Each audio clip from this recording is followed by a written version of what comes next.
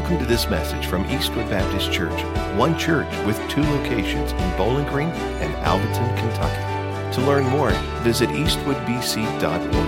Now, may the Lord bless you in the hearing of His holy word.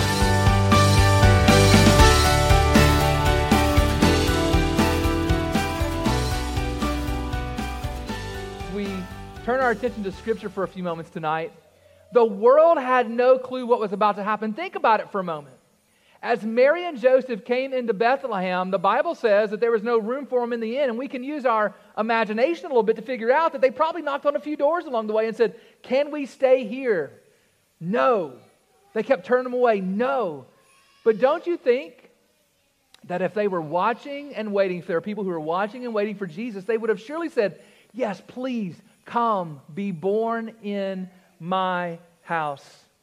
Now this season we're walking through a series that we're calling The Weary World Rejoices, which is a line out of the Christmas song, "O Holy Night." And as you think about the world today, there is plenty to be weary about, especially here in 2020.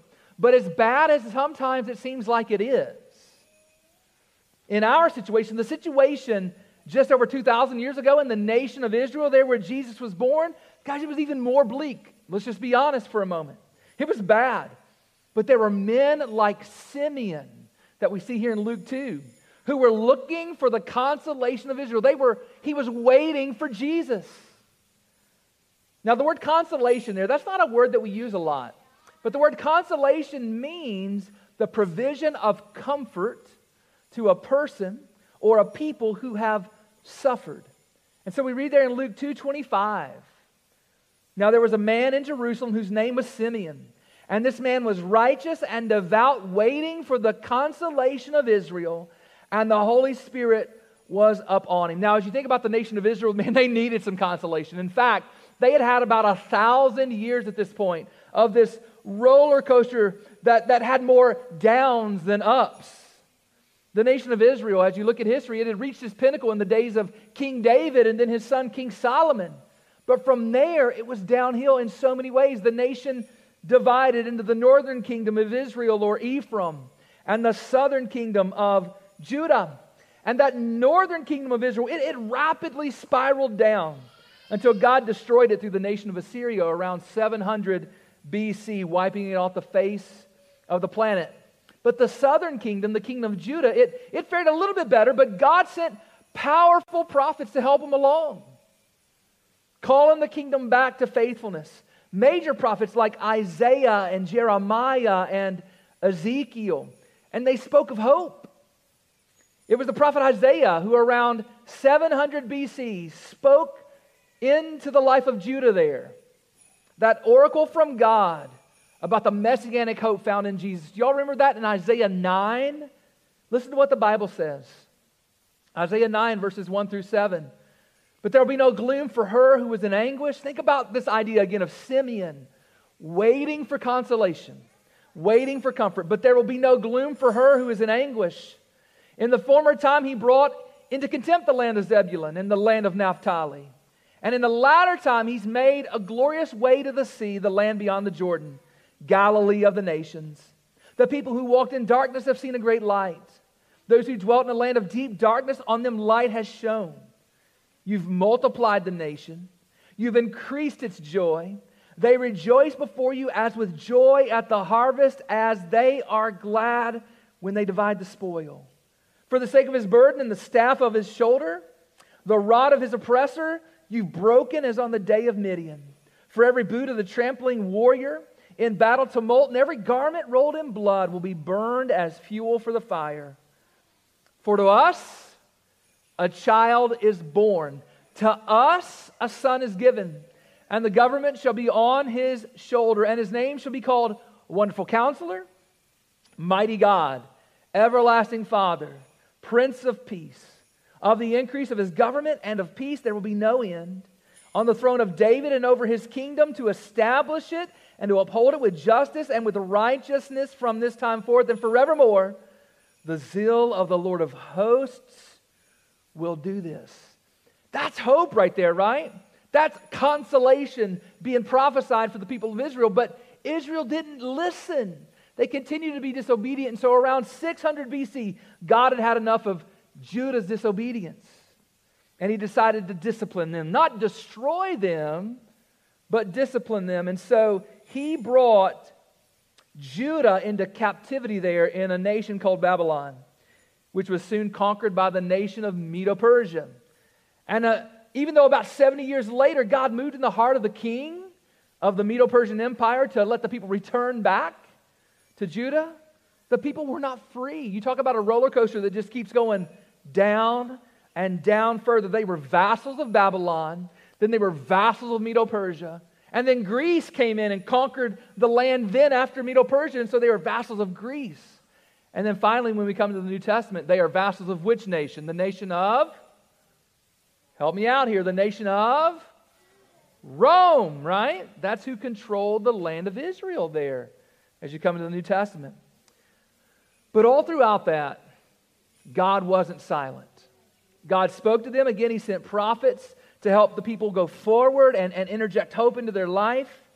And even after they returned into the land and began to rebuild Jerusalem and to rebuild the temple, God sent more prophets. Prophets like Haggai and Zechariah and Malachi. But the prophecy of Malachi, around 400 to 500 BC, was the last word from God for 400 to 500 years. At that moment, heaven became silent. Now, Israel continued to go on this roller coaster of ups and downs and all around.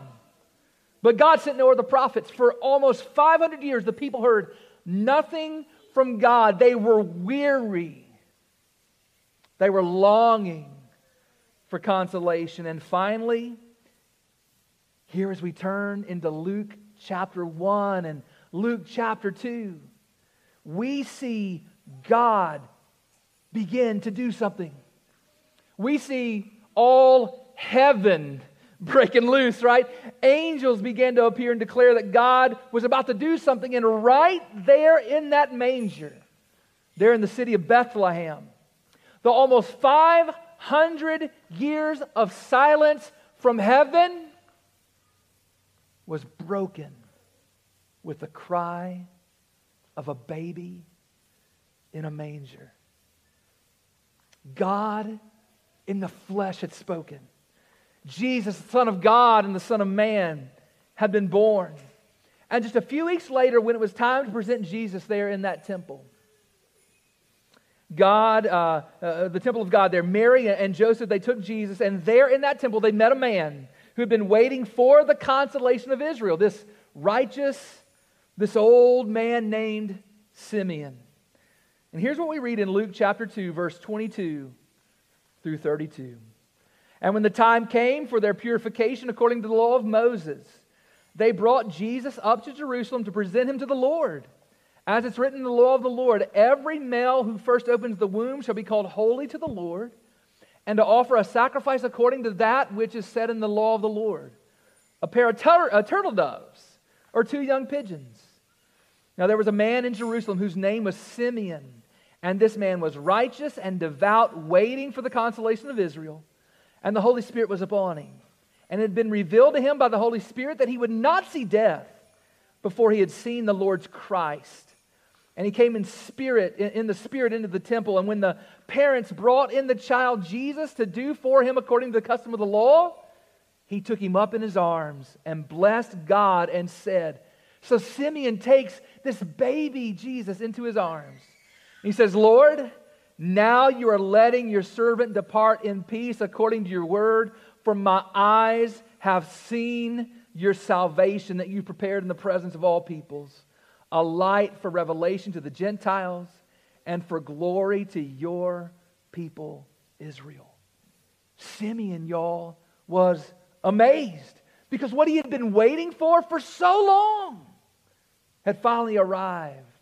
And after 1,000-year wait, 1,000-year wait, and almost 500 of those 1,000 years were silent from heaven, Simeon was holding in his hands the consolation of Israel. He was holding in his hands Jesus. Beloved, you need to understand tonight that Jesus is the consolation, the comfort of Israel. He's the comfort of Israel, the peace of Israel, but not just Israel, but also the consolation of the entire world. You see, although the world is weary, the weary world can rejoice because Jesus has been given. And so I say to you this Christmas, in Jesus, there's comfort, there's hope, there's peace. In Jesus, there is forgiveness and redemption. In Jesus, there's plenty of reason for this weary world to rejoice. And so this Christmas, may you rejoice in the consolation of Christmas. Your eyes tonight have seen through the eyes of Simeon God's salvation in person. Jesus is exactly, this evening as you think about the weariness of your soul, the longing of your soul, Jesus is exactly what your soul is longing for. And you may not even realize that. Jesus is exactly what your soul needs. And so I pray that in Him you would all have the merriest of Christmases.